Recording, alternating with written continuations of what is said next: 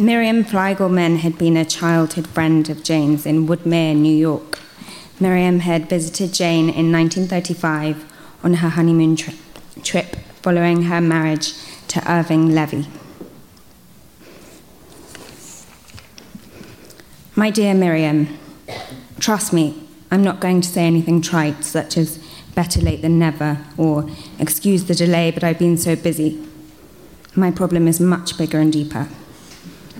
I find myself staring at my writing materials from the couch, as though they were Nazis. I get nauseous at the thought of putting a pen to paper for any purpose, literary or otherwise. This incapability of mine to act is spreading.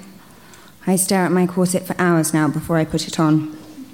I'm perfectly serious and solemn about the whole thing. I feel particularly badly about not having written you, because I remember the emphatic way in which I agreed that we must not, absolutely must not, lose contact this time, and that I would certainly write. Either I don't know myself, or I'm a confounded, skillful liar. I thought about you for such a long time after you left. Your face that looks just like little Miriam's in a magnifying glass. Now, your subdued voice and the Russian toque which you were somehow destined to wear. The silliness of your being married first. You with your inky hands and your 10,000 books and your skinniness. You were so thin you looked like a drawing instead of a person. To think you would deceive me too and develop into a real human being. I'm sitting in my living room with an old purple cover over me. The sun is in the room and the walls, remember they are yellow, glow. Little strips of sky shine through the Venetian blinds like bluebirds' wings, and the mirror that stretches between the two windows takes on a green reflection like a pond. All this is very soothing to a convalescent. I am recovering from a carefully nurtured grief. It seems as though it won't linger any longer. Too bad. Soon I shall be in bed reading. As I look down my life, I see one picture, me in bed reading.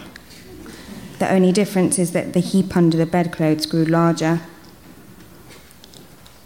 As you see, you will get no news from me today.